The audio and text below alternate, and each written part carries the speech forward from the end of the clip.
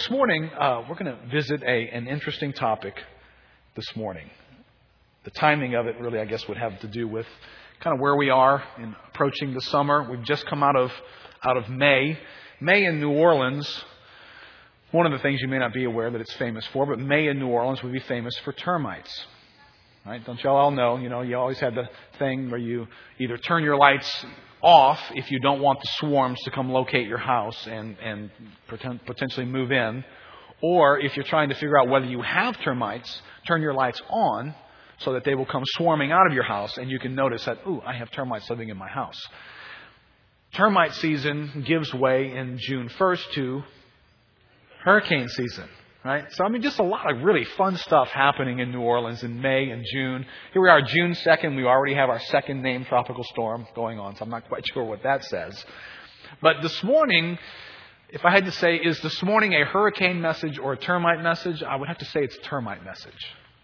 It's a message about something in our lives that's rather subtle, but very destructive in our lives. If you don't pay attention to the termite issues in your life, eventually they'll eat your house. They'll bring your house down. Now, hurricane, those are loud, noisy issues in our lives. They're very easy to preach on. We point at them and all of us know, yeah, man, I see that thing coming. Termite issues are quiet. They go unnoticed. We don't pay attention to them. But if we don't manage them, they will destroy your home probably more effectively than the loud things, because we typically make some kind of loud adjustments. Evacuate if we need to, put up boards, but sometimes we just don't pay attention to the termite issues.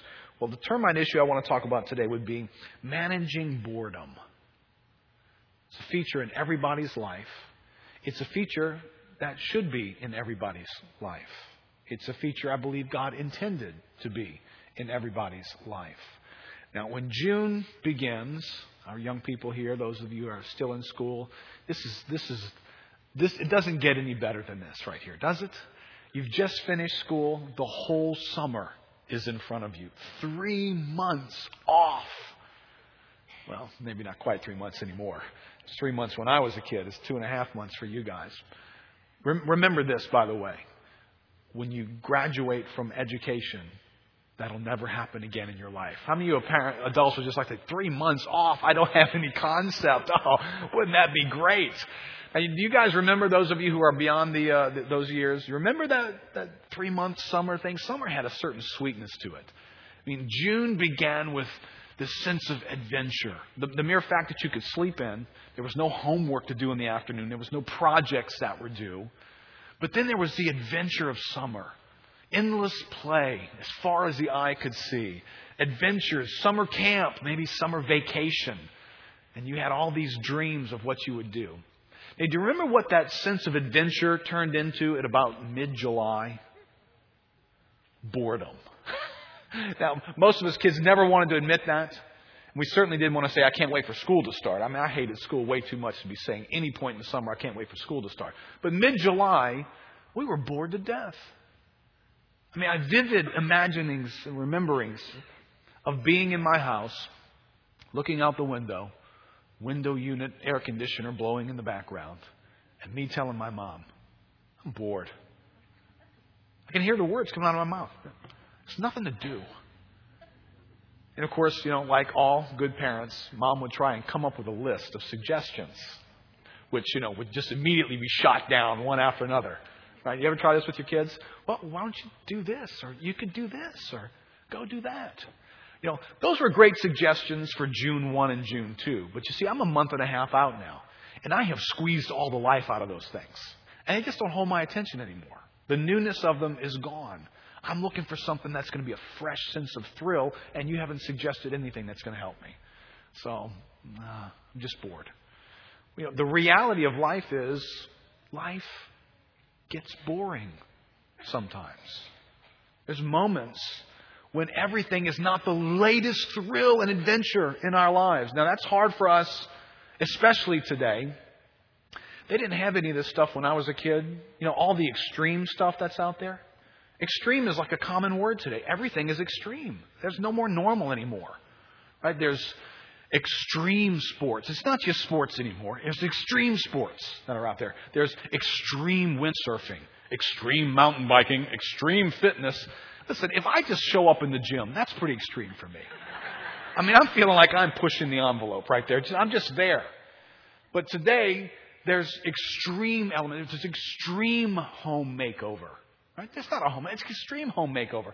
In the computer world, there is extreme programming. I actually put a quote in your outline from a guy named, you will never see this man quoted in this church ever for the rest of your life. He's somebody named Theron Leishman. He writes for the Journal of Defense Software Engineering. What are these people talking about? Listen to this. Growing numbers of people are enjoying high-risk, extreme activities. Everything in our world today seems to be following the extreme theme. Daily, we are bombarded with the demand for things to be bigger, better, and faster. What was once viewed as adequate is now considered substandard and lackluster. Listen, there would have been a day in our lives when a 386 computer would have lit our world up. Try and give that to somebody today. There's more memory on your cell phone than was in those things, right? Because we've gotten bigger and faster. And, none of us stopped at 486 and said, no, this is enough. This is quite enough. I'm as satisfied as I can get. Please, you don't need to invent anything further. Dell, you can go out of business at this point. We've arrived at all that we need. Right? We're not there now. We want something bigger and faster, even though things are amazingly bigger and faster. We are entertainment, thrill, and fun junkies, especially the young people. If you are here today under the age of 35, you have grown up in a fun, thrill-o-matic world. And we just can't wait for the next thrill. Our whole life is about the next thrill adventure in life. The Milwaukee Sentinel says, we have raised a generation of children addicted to the pursuit of thrill. Generation Extreme is in our midst.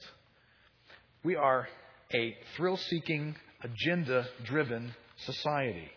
Now, every moment of our lives, we are attempting to grab all the gusto that we can possibly come up with in every category of our lives. Now, maybe we've not paid attention to this, but our lives are running at a pace that is causing the vibration to make the rivets come out of our lives. I mean, many of us are just coming apart at the seams. We think that's normal because everybody else is doing it. We think the pace of life is normal. We have filled up every second of our lives.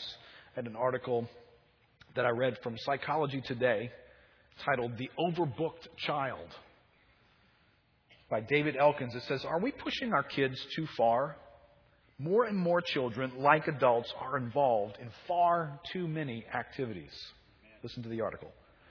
The perfect picture of a balanced childhood, one in which our kids go to school, do a little homework, and play fort, is a myth for many youngsters. More and more children, like adults, are involved in far too many activities. 9-year-old Kevin was anxious, having trouble sleeping, and complaining that he was tired all the time. A medical exam revealed no physical problems, so the pediatrician suggested his mother talk to a psychologist. When we met, I asked about Kevin's schedule. His mother told me that in addition to school, he was involved in 3 team sports, church activities, scouts, and had piano lessons twice a week. Finding nothing else to explain the child's symptoms, I suggested his stressful schedule might be the cause. His mother looked at me as though I were crazy. Give me a break, she said. Kevin doesn't have any stress. He loves everything he does. She, too, was under pressure. She worked full-time, and because her husband's job required him to travel, she was responsible for most of the household chores and childcare. Yet, despite her own grueling schedule, she had enrolled Kevin in a dizzying number of extracurricular activities. Kevin is not unusual. Millions of children across America feel overwhelmed and pressured. Dr. Alvin Rosenfeld believes that enrolling children in too many activities is a nationwide problem. Overscheduling our children is not only a widespread phenomenon, it's how we parent today, he says. Parents feel remiss that they're not being good parents if their kids aren't in all kinds of activities. Children are under pressure to achieve, to be competitive. I know sixth graders who are already working on their resumes so they'll have an edge when they apply for college. You know people like this. You know you got to get them into the feeder school that takes them into that school that takes them into the future. Right? You know some people like that? Middle-class children in America are so overscheduled that they have almost nothing time. They have no time to call on their own resources and be creative. See, we are living in a world that hates quietness. It can't stand to be still. It wants to be moving and constantly doing and going after something else. Thrill a minute. Search the horizon. Invite in the barrage of noise and activity into our lives. Now, let me make a little side comment before I talk about managing boredom.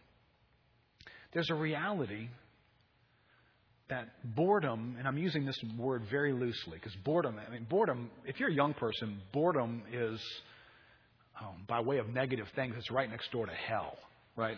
I mean, there's boredom and then there's hell. I mean, those are the two worst things that can happen in your entire life. Being bored, oh my, it's an incurable disease. It's terrible.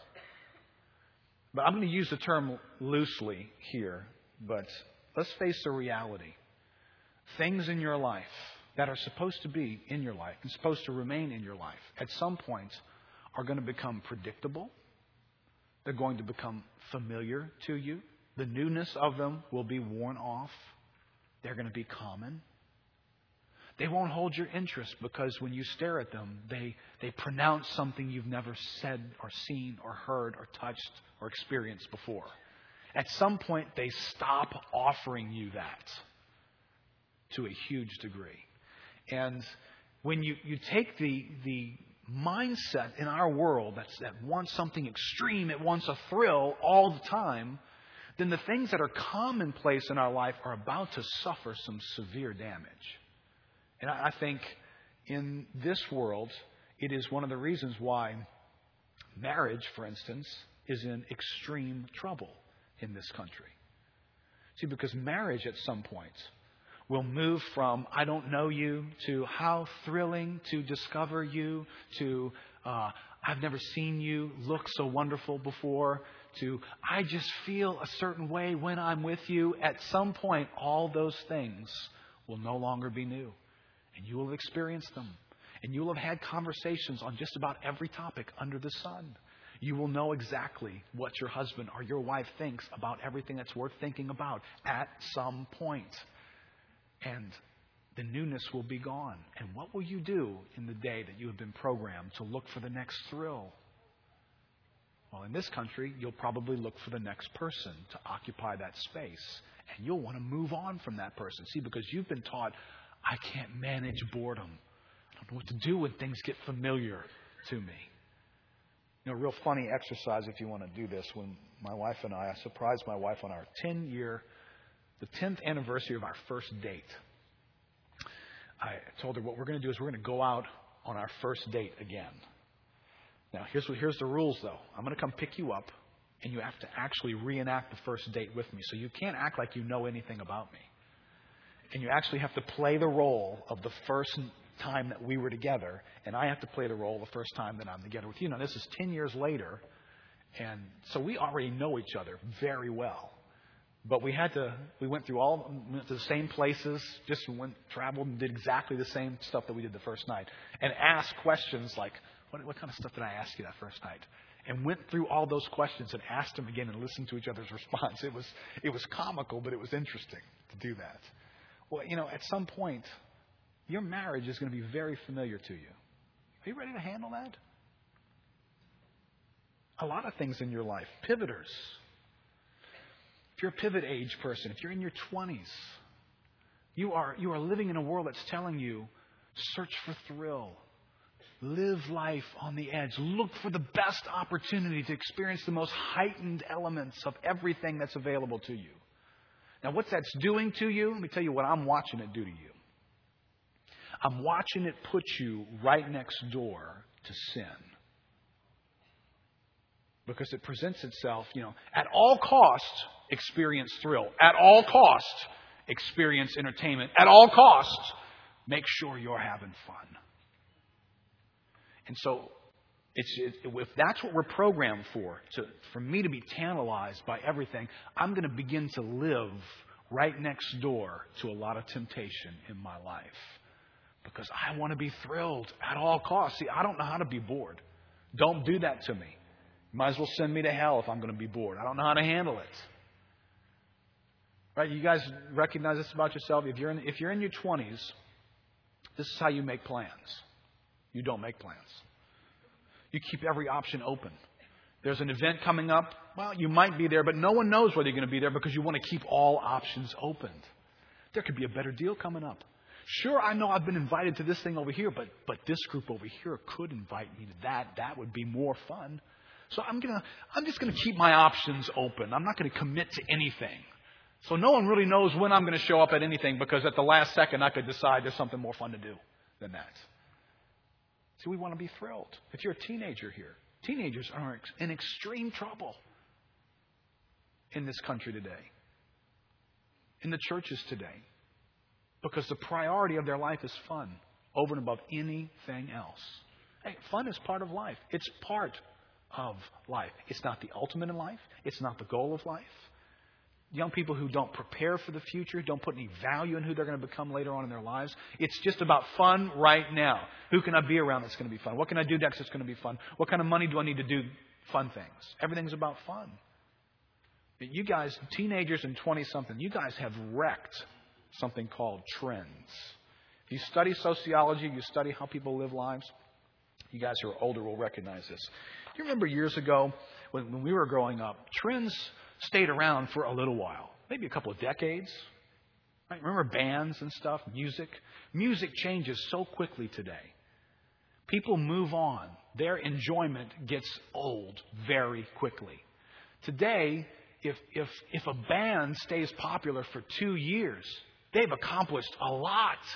Remember, we grew up for at least 2 decades, right? The Rolling Stones and Led Zeppelin and Elton John. I mean, these guys are around for decades. Where's MC Hammer today? Huh? Hootie and the Blowfish. And some of you even remember these people? They came on the scene like they were going to set the music world upside down. And 2-3 years later, nobody even knew who they were. Clothing trends come and go so quickly. You know why that is? Because you're a generation that squeezes the newness out of things and you just move on. I'm done. It's not new to me anymore. I want something else. I want another thrill. Give me something I've not had before. It's a terrible little thing operating in the hearts of people today. It's dangerous. It's in the church. People don't want to stay in churches very long. They get too familiar. You know everybody. They know you. What's there to discover? What, am I going to keep listening to the same guy preach over and over again? Well, the Bible puts huge value in longevity. The world puts no value in it. Go and get the latest thing. Go try something new. Listen, you watch.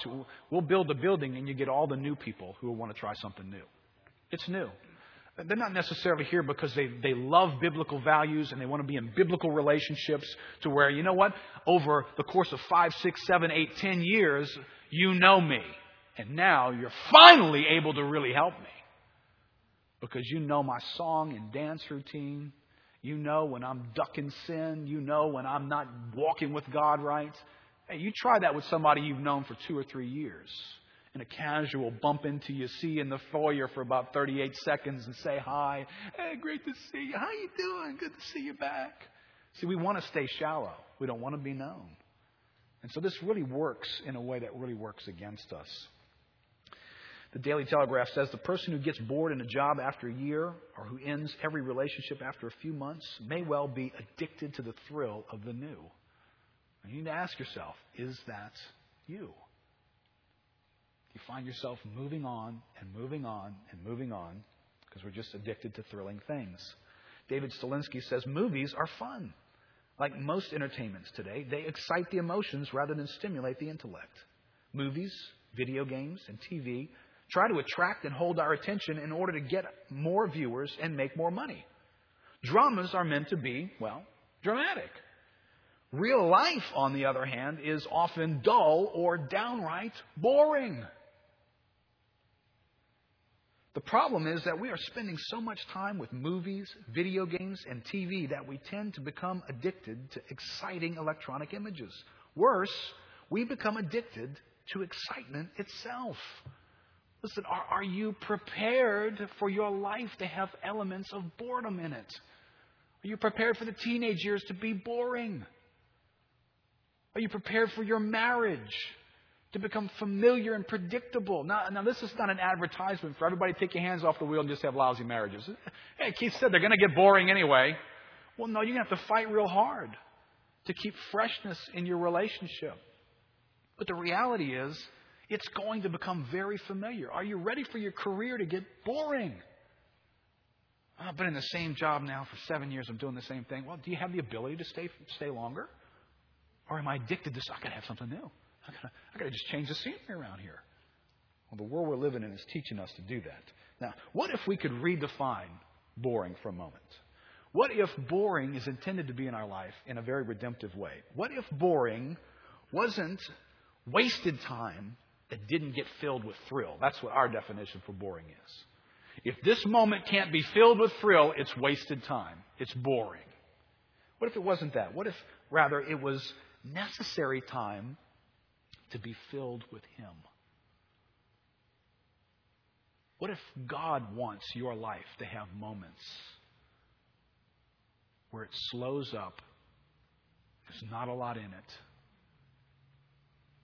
By the world's definition, it would be a moment of sheer boredom. But by God's design, it's a moment for you to encounter Him in a particular way. What if God didn't design the pages of our lives to be wall to wall, top to bottom, full of print? What if there's supposed to be blank spaces? What if there's supposed to be some white space on the page for us? I'm concerned because we live in our culture and we need to pay attention to things that are working against us spiritually. Just need to pay attention to that. I hope I'm going to serve you this morning by making you aware of the culture that you live in. The culture you live in never builds rest into the pace of life. It never does it. There's no room for it. See, unlike, the guys who go to Mexico, they will go to a culture that still has elements of rest in it. Because the people aren't like rich and wealthy Americans. See, what we can do is we can work hard and we can play hard, too. We have a very unique society that we live in. It's not true for most of the world. And so in that society, we just can run at a pace all the time. We can run busy at work, and we can run busy in relationships. We can run busy with toys and hobbies and activities and things to do and places to go and entertainment. We can fill our lives up wall to wall and never build into it any sense of a rest stop. Just keep driving all the time. Yeah, some people, I don't know if you probably hear it today, you kind of can't sleep without white noise. You know what white noise is? That background noise. You need a fan blowing. Or you need some kind of a hum of something going on, or or maybe ocean sounds, whatever it is that you use. Some people just can't sleep without white noise. Well, some people can't live without white noise. They can't live their lives. They don't know how to be still. They've just got to constantly have a barrage of noise and activity going on around them. Stir it up, plan it, overdo, overbook. Have too many things happening in our lives. And we don't know how to be still. We don't like to be still. We are a society preoccupied with staying preoccupied.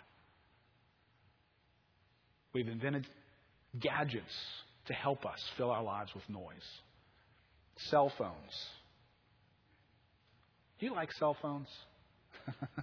I'm getting to where I can't stand them.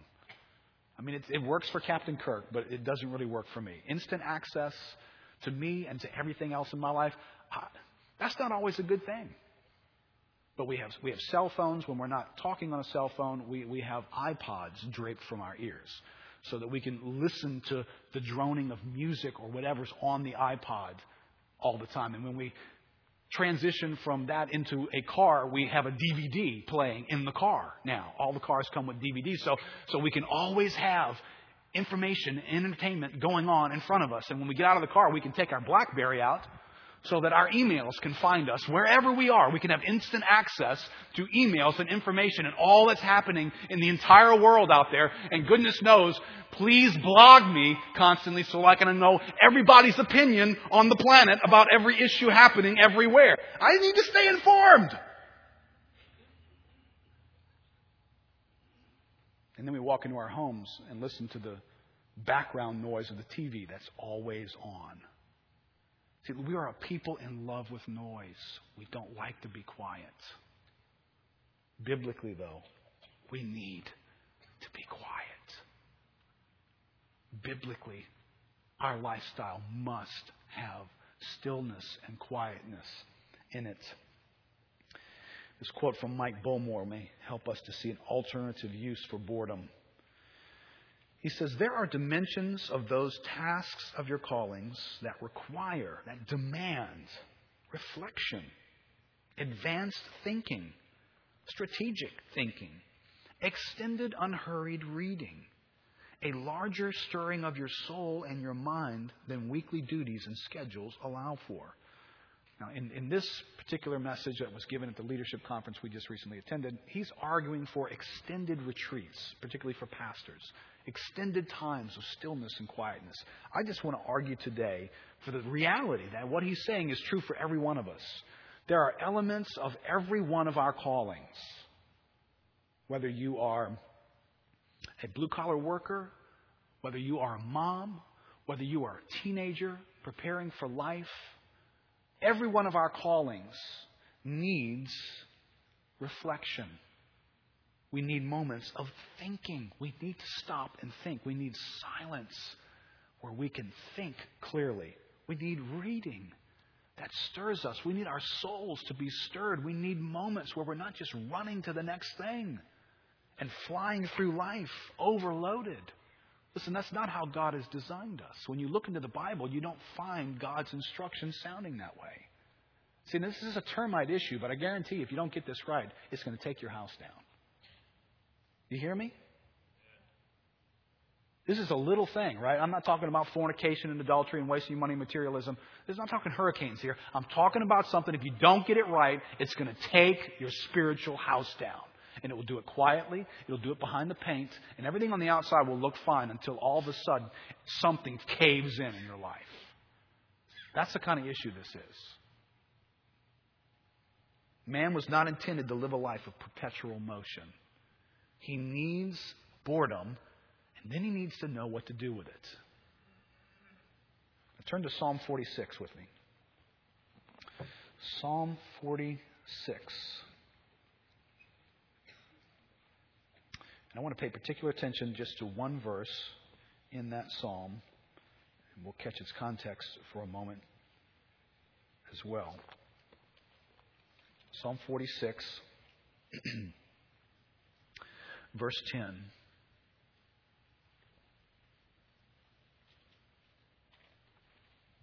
It says, "Be still and know that I am God."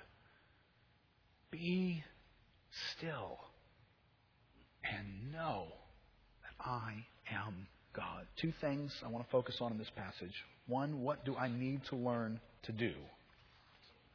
Secondly, what do I need to experience?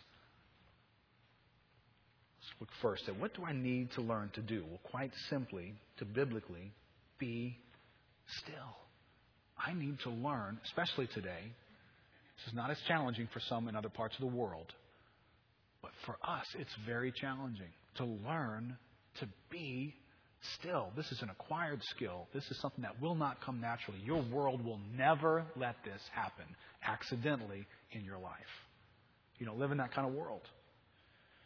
That word in the Hebrew for be still is the word rapha. A verb meaning to become slack, to relax, to cease, to desist, to let drop. Drop some things that are going on in your life. To leave alone. I just need to leave that alone. To let go. How do you like this? To be lazy. That for an encouragement. In a way, be lazy and know that I'm God. Lighten up, will you? Quit running so hard to the next thing like you desperately need it. Turn down the noise. Would be a good modern translation. Now I'm going to walk quickly through a couple of things here because the Bible gives us patterns to create stillness in our lives because we need it. And that's going to be one thing that I hope all of us will walk from here with a sense of, do I need this stillness that you're talking about? I hope you're going to be convinced that you do. But how do I practice it? How do I create stillness? And how does the Bible suggest that I need it? In what form and frequency do I need it? Well, I'm going to suggest two patterns of stillness in Scripture. Regular patterns and unusual extended patterns. Let me cover the regular ones first. Daily prayer would be a pattern of stillness that the Bible builds into our lives. When Jesus taught His disciples to pray, He said, "Our Father, who art in heaven, hallowed be your name. Thy kingdom come, thy will be done on earth as it is in heaven.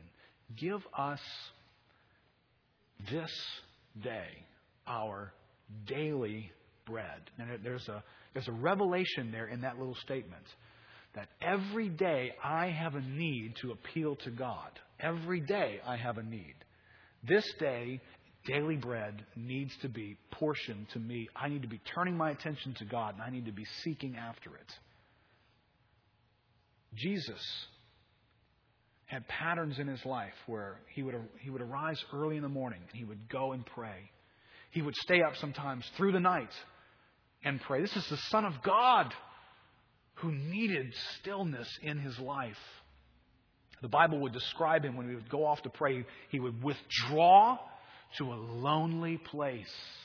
He'd strip His life down. He'd turn the noise down. He'd get away from people. And you understand, this is Jesus. He either had knucklehead disciples asking Him questions constantly, or He had crowds pressing Him to be touched by Him. But yet He found a way to get alone in a lonely place. Simplify that setting so that He could be still before God. Now, listen, the Son of God had a need to do that. I have a need to do that. You have a need to do that on a daily basis. Do you understand that every day is an opportunity from my perspective to get turned upside down? Every day. Every day is an opportunity for my pursuits to become ill-informed, for me to be in a panic, for me to be pushing and going hard after the wrong things. That had I been with God and I gazed upon Him, had I seen that, right, wrong, secondary, primary, and I've been with God to be able to see the horizon of life that way, I would have chosen differently in that day. I would have made that less important and that more important. I would not have freaked out over that. I would have relaxed about that. Where am I going to get that perspective from? Every day I need to stare God in the face and let Him inform me on what really matters in life. And let Him give me His value system, what He's up to, where the priorities lie. So you and I need daily time to be still. I know this is not an easy thing to do. It's a very busy world that we live in. But we still need to do it. And we've got to figure out how it's going to happen. And we need to put down things that have become too important to us. I'll put a question in your outline that would be helpful for you to think through carefully. What is crowding out your daily time of stillness with God? What is crowding out your daily time of stillness with God? What are the things that are happening? What are the priorities that you've set? Now listen, there's not going to be too many people who are going to list fornication and gambling every day. That's just what's crowding out my time with God. No, I guarantee you that for most people it will be something good that's crowding out stillness before God. You're probably doing something that biblically should be done. It's still just a matter of you still have to be able to say stillness is a bigger priority than that. Whatever that is, and find a way to create it in our lives. There's daily prayer. There is something in the Bible called the Sabbath day. And I have to admit, I have not appreciated the Sabbath day the way I think biblically it should be appreciated. I've never taught on the Sabbath day. I've mentioned it, maybe in a message here and there. But there's an element and a realm of it as I studied our situation and what we're facing and looked biblically. God, how do you remedy our lives that are out of control? How do you come into lives that are so crammed full of stuff? Well, one of the ways God does it is through the Sabbath day.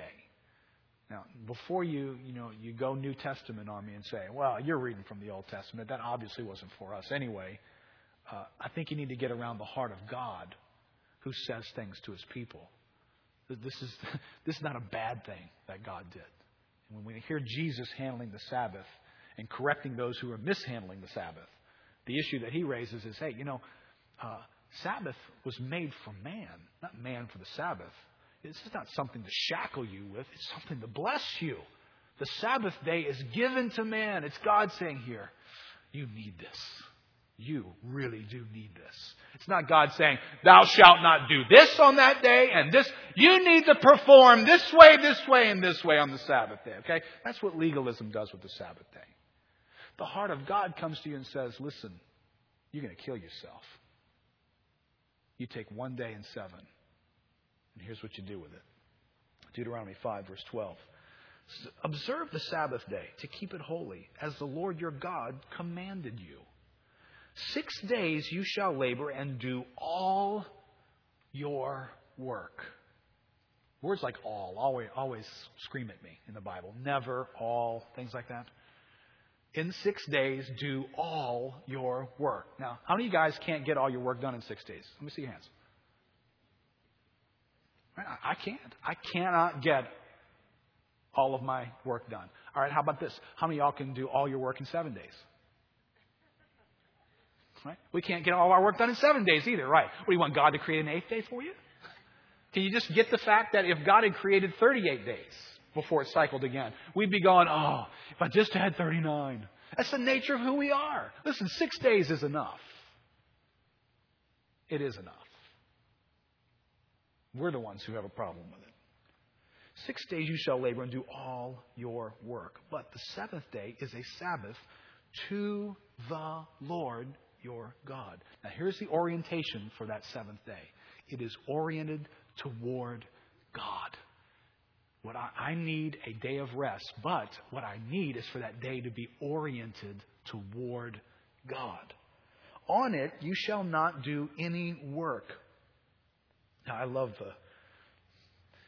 the legal dynamic of God. I love the fact that this is like dealing with Bill Treby is what it's like dealing with. This is like an attorney is preparing this document knowing that I'm writing this for the loophole lookers, the people looking for loopholes. It's not enough that God says, on that day you shall not do any work. You or your son or your daughter or your male servant or your female servant or your ox or your donkey or any of your livestock or the sojourner who is within your gates. That your male servant and your female servant may rest as well as you. We would figure out ways for everything to work if we could, even if we took the day off. You shall remember. Now here's the activity prescribed for that day. Here's the day of rest. You shall remember. That's what you do on the Sabbath. You remember that you were a slave in the land of Egypt. And the Lord your God brought you out from there with a mighty hand and an outstretched arm. Therefore, the Lord your God commanded you to keep the Sabbath day. Now, there's two elements in that passage. If we get a hold of them, it might actually cause us to see what great value the Sabbath day actually has. It's a day oriented toward God, and it's a day that God calls on me to bring things to mind, to remember something. It's not just a day off, although it is a day off. It's a day of engagement in a way that will produce a rest in me that I absolutely need.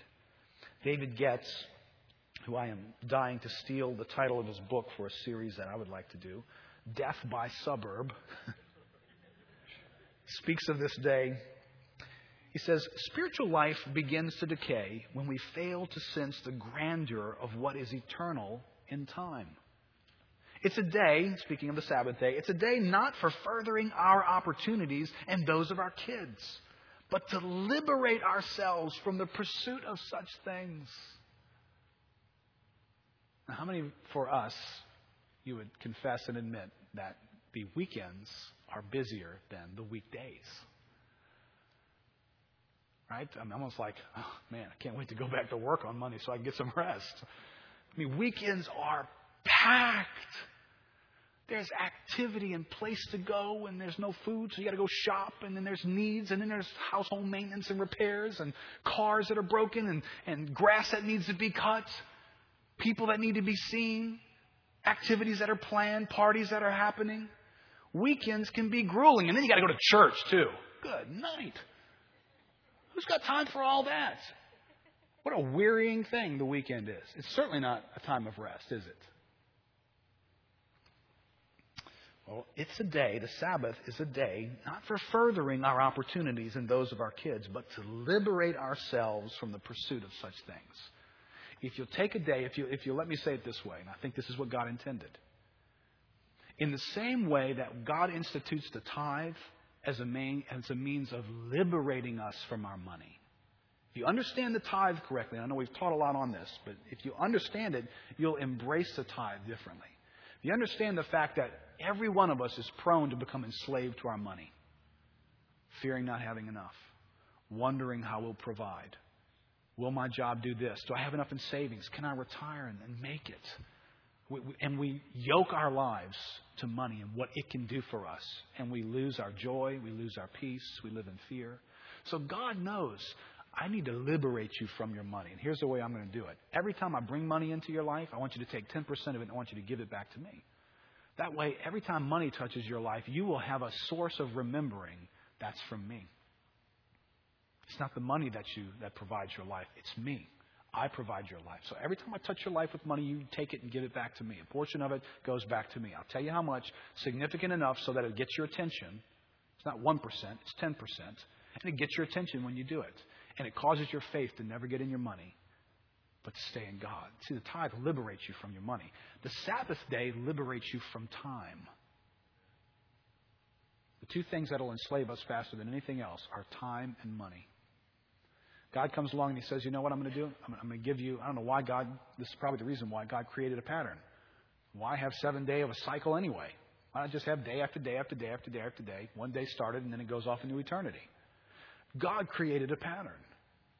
And He created the seventh day. And then He told man, give that day back to me. The other 6 days, you do with them what you need to do. It's not that I only want you to be a part of your life on the seventh day, but I want to be a part of your life in a special way on the seventh day. The same way that all my money belongs to God, the 10% belongs to Him in a unique way.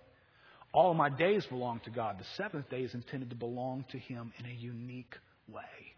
It rescues me from growing dependent upon all the things that I can generate and do for my life with my time. All the ways that I can find a sense of purpose and meaning and satisfaction and accomplishment and pursuit, career. God needs to rescue me. Now, don't raise your hands, but there's a bunch of us in this room this morning that need to get rescued from those things, aren't we? You think about what's causing your heart to give you palpitations and high blood pressure and what you're worried about and when you ripped somebody's head off the last time because you were angry. What was that all about? It's about the stuff that you generate with the time in your life that you think you desperately need. And it's got to go just right. And I've got to have it a certain way. Well, you see, you've got your life bound up too much in those things. And a day of stillness can rescue you from that in your life. And we all need it. That's the way John Piper says this. We are dependent on Him for all we have in the world, for our deliverance and for our holiness. For these we depend on the blessing of God. All things are from Him and through Him and to Him.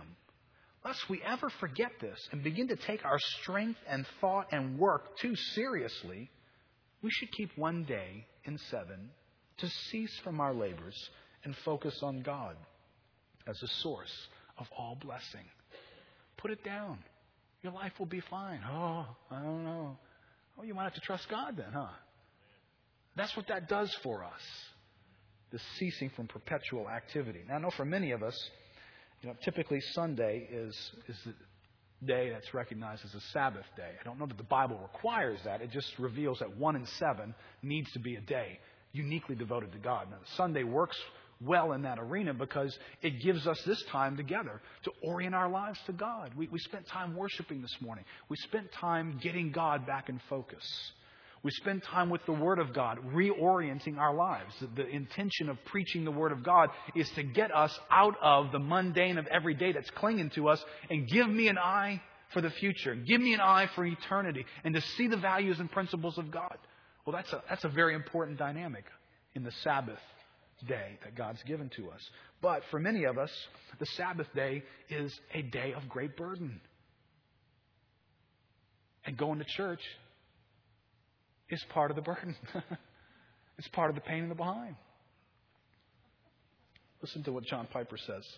He says, the reason that so many people feel it as a burden is the fact that not many people really enjoy what God intended us to enjoy on the Sabbath, namely Himself. Many professing Christians enjoy sports and television and secular books and magazines and recreation and hobbies and games far more than they enjoy direct interaction with God in His Word or in worship or in reading Christian books or in meditative strolls.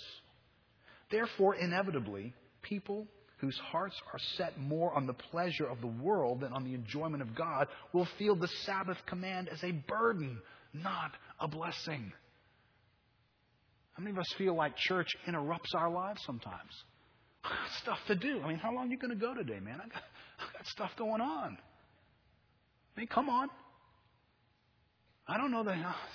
I haven't been here in a few weeks. I just got a lot going on. All right, remember. I hope I'll be remembered for this philosophical statement. It's not original with me, but I'd like to be remembered because I can't remember whoever said it.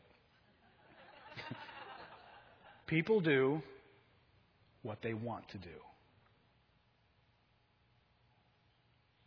And if I saw value in one day being uniquely devoted to God, because I recognize I need a day of stillness in my life, and I need it to be oriented toward God, that I might regain perspective in my life, then this would not be an interruption to that.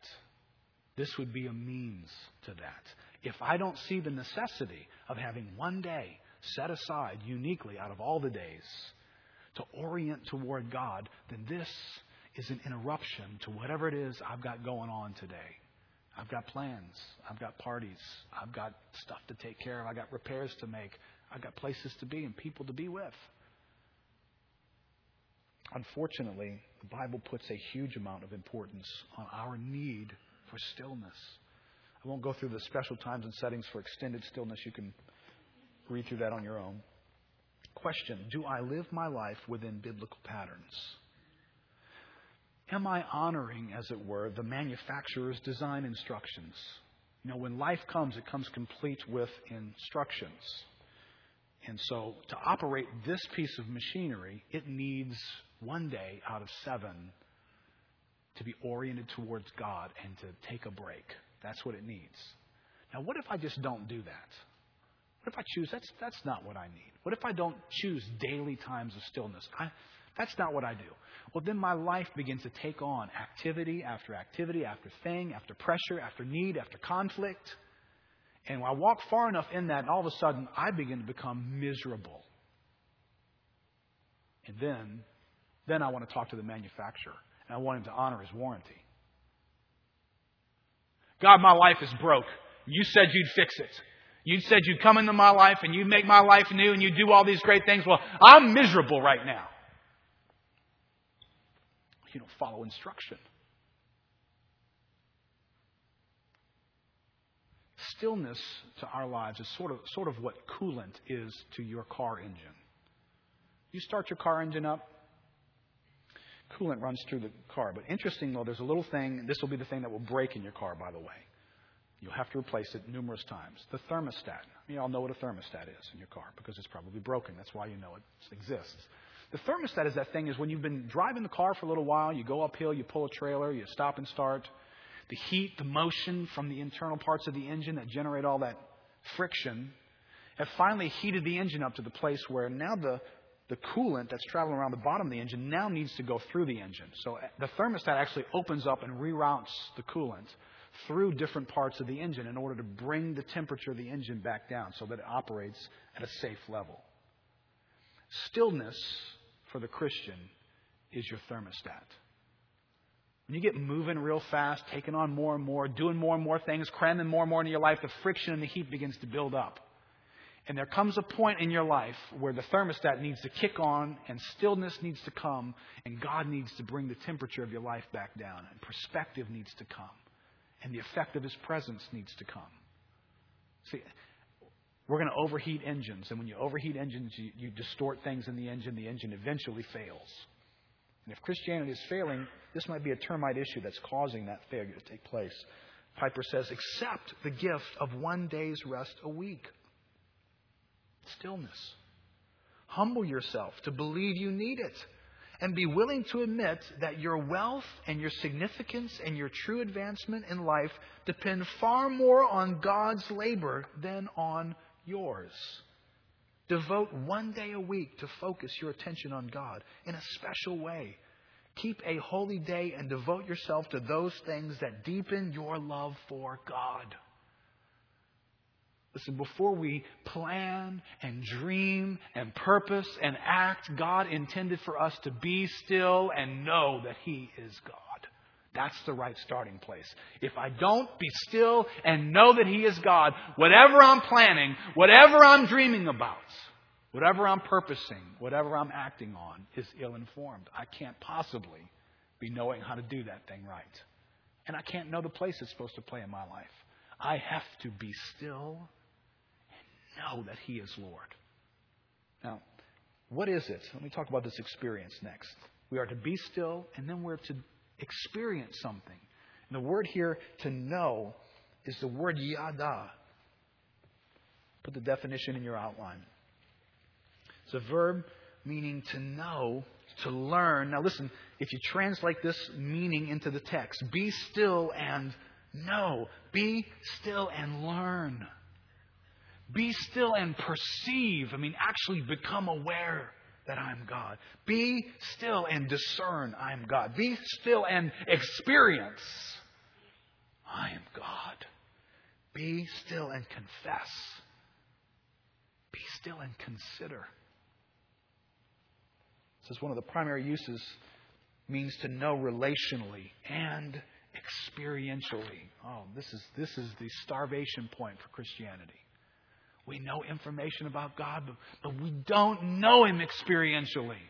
We don't know Him relationally. The Bible says taste and see. That's experiential.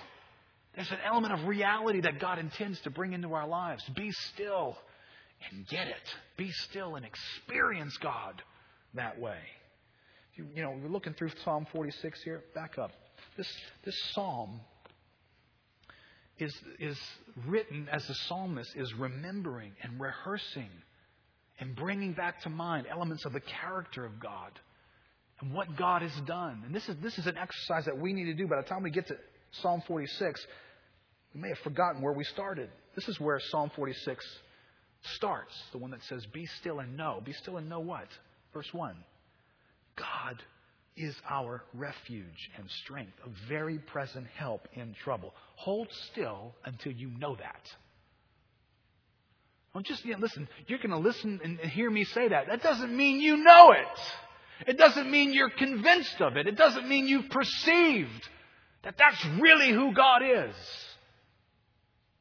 You need to be still sometimes until you get it. Don't just fly by it, punch a card, keep going. Be still and know it. And listen to the effect. Therefore, we will not fear. Though the earth gives way, though the mountains be moved into the heart of the sea, though its waters roar and foam, though the mountains tremble at its swelling, though all the things occur in the categories of your life that right now are threatening you and making you afraid, be still and know what? Know that God is a refuge and a strength and a very present help in trouble. The next 3 verses. There is a river whose streams make glad the city of God, the holy habitation of the Most High. God is in the midst of her. She shall not be moved. Sit still and know that. Hold still until you perceive God is in the midst of your life. Hold still. Do you sense Him near? Are you aware that He's with you? See, the effect of Him being aware is she will not be moved, and neither will you. God will help, and He will help you. The nations rage, the kingdoms totter. He utters His voice, the earth melts. It's over. Let the situation rage all at once. When your God speaks, it's done. The Lord of hosts is with us. The God of Jacob is our fortress. And do you know that? Listen, can you see yourself getting into situations of life where you become afraid, challenged, over your head? You see, I need daily, and I need particularly weekly, and I will need extended times where I can be still and know God is with me right now here in this. God is with you in your bad marriage. God is with you in your financial debts. God is with you in your conflict and in your broken relationship. God is with you. Are you convinced of that? And if we're not, it may be because we don't hold still to let God meet us and show us that. Verse 8. Come, behold the works of the Lord. Come, yada. Come, consider. Come, remember, as we're told to do on the day of the Sabbath. The works of the Lord. How He has brought desolations on the earth. He makes wars cease to the end of the earth. He breaks the bow and shatters the spear. He burns the chariots with fire. Be still and know that I am God. Matt, you can go ahead and come back up. Listen, it is this knowing, this knowledge, this yada that provides for us a sense of much needed perspective in our lives. You know why we get caught up in running the rat race the way we do? It's because we've lost perspective. God didn't invent a life that was too big for us. We invented that life. We invented that life because we got convinced that we have to have that, and we have to achieve that, and we have to go there, and we have to be with that person. And so we've invented life, and we have to be thrilled. We need to be entertained. It has to be fun. If I have a spare moment, I need to fill it up with this. We've invented that life, and we've lost perspective. And I need to get with God. I need to be still and know God. Let God change the borders of my life. Let Him tell me, Keith, that's really not that important. If you get to it, you get to it. But if you don't, you don't. It's not that important. I'm rearranging my whole life around that thing because I've lost perspective in my life. This knowing, this yada, provides much needed conviction. Let's be real honest. There are points in our lives, and there's probably some here this morning, you don't want to turn down the noise in your life, because if you do, you're going to hear God convict you. You fill every moment. You run after every meeting you can be in. You stay with people constantly. You listen to music all the time. You're watching the TV. You're interacting with folks. You're making plans. There's never a spare second in your calendar because you're scared to be alone with God. Because He's going to bring up that issue. You know, that one. And you don't want to deal with that one. And you're trying to keep the noise level up to where you can't hear God tell you, stop doing that. Change your life in this area. You don't want to hear Him say that. I need to be still. I need to be convicted. I need to know that I can encounter God in such a way that's going to provide for me a sense of inspiration, a sense of launching me into mission. When you see men in the Bible that encountered God, you find people that were on a launching pad into something. Isaiah, before the throne of God, becomes the great prophet of God. Here am I, send me, after his stillness before the presence of God. Moses, 80 years old, gets still before a burning bush and changes the world on a mission from God. Even Jesus, 40 days alone in the wilderness to begin the ministry that He would have upon the earth. See, if we're finding ourselves, and this is true, whatever role you're in, you lack vision, you lack passion for your job, for your family, whether you're a mother who's needing to raise children or whether you're a man needing to lead a business, be still and know God in such a way that you get inspired in how you live your life and the things that God's called you to do. And I want to close with some thoughts from Mr. David Getz here. So we just take this in. I thought his thoughts were very provoking, very helpful, very real about this need in our lives for stillness. He says, in the toxic dump of efficiency and control, the first act must be countercultural, a decision not to act. This is the first spiritual practice, a choice to listen and wait for God. Making time for space for God is the most basic element of spirituality. You can't stop your busyness, really. I want to argue with him on that one. I don't have a life to stand on in order to do it. I've not been able to stop my busyness. You begin to open your life to God in small amounts. You don't need a condo in Beaver Creek or a monk's cell on the grounds of a rural retreat. You need just the modicum of will to begin the practice of solitude and swim upstream against the suburban current. He goes on and he says, the practice of solitude may be the most important spiritual discipline for the suburbs. Interesting. And it is probably one of the most difficult to practice here. At least with a Bible study or a small group, I'm forced into the discipline by the fact that I have to attend something. But with solitude, there's no penalty for missing the practice. Life goes on. No real change. No real damage. One day you arise. This is tragic, but it is so true. One day you arise and discover you wouldn't know God was at work even if there were handwriting on your wall. You have no capacity for seeing God. I can't think of anything more tragic that could occur in the life of a believer is to lose the capacity to see and notice God.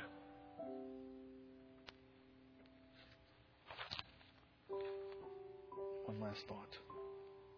He says, falling in love with eternity is staying and creating space in one's life for solitude. It may be as simple as getting up earlier each morning or buying a decent pair of earplugs. Some of you moms probably need that.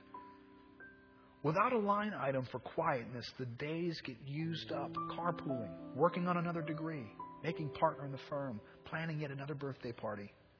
One awakes some morning and finds that 3 years have slipped by.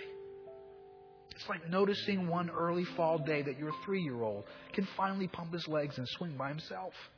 He no longer needs you. It happened when you were not paying attention. Perhaps many dreams have been fulfilled. A move to a larger house, to vice president, to a condo after the kids have finally moved out. But the soul has become like a boarded up discount store in an empty parking lot with weeds rising up out of the pavement cracks. That's a tragic description. Listen, this summer, this would be a good time just to make this an issue for us in this season that we call summer. You will be tempted with thrill after thrill after thrill. You'll be tempted to take every spare second of your life that you can possibly find and fill it up with something that will thrill you.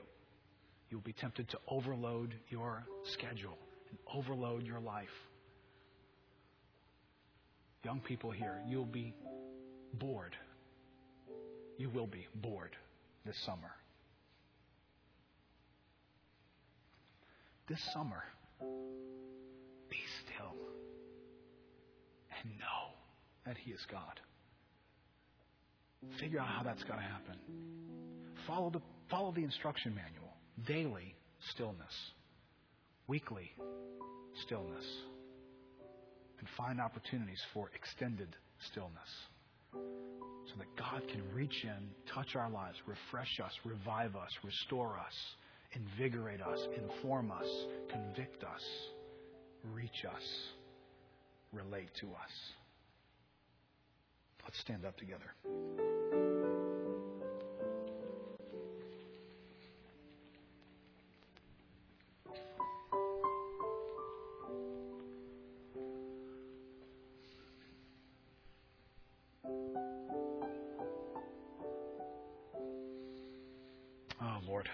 Lord, the reality that this verse touches is simply too easy to find in our lives.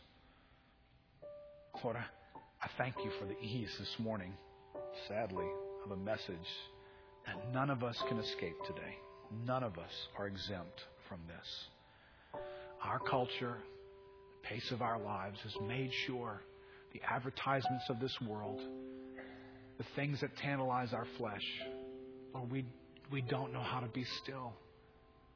We can't stand boredom. We run from it. We want something to do all the time. Lord, remind us the ultimate something to do is you. Lord, these things were never the objects for which we were created. You always have been. But my heart needs nothing like it needs to know you, perceive you, experience you, consider you, ponder you. Lord, would you impart grace to us? Impart ability to us. Holy Spirit, show up in our lives with power, efficiency. Come argue with us. Come convince us that we might find great value in being still and knowing our God. God, let this summer be a season where that gets accomplished and it will last for the rest of our lives. Teach us how to live daily, still before you, weekly, still before you, and in times, extendedly, still before you.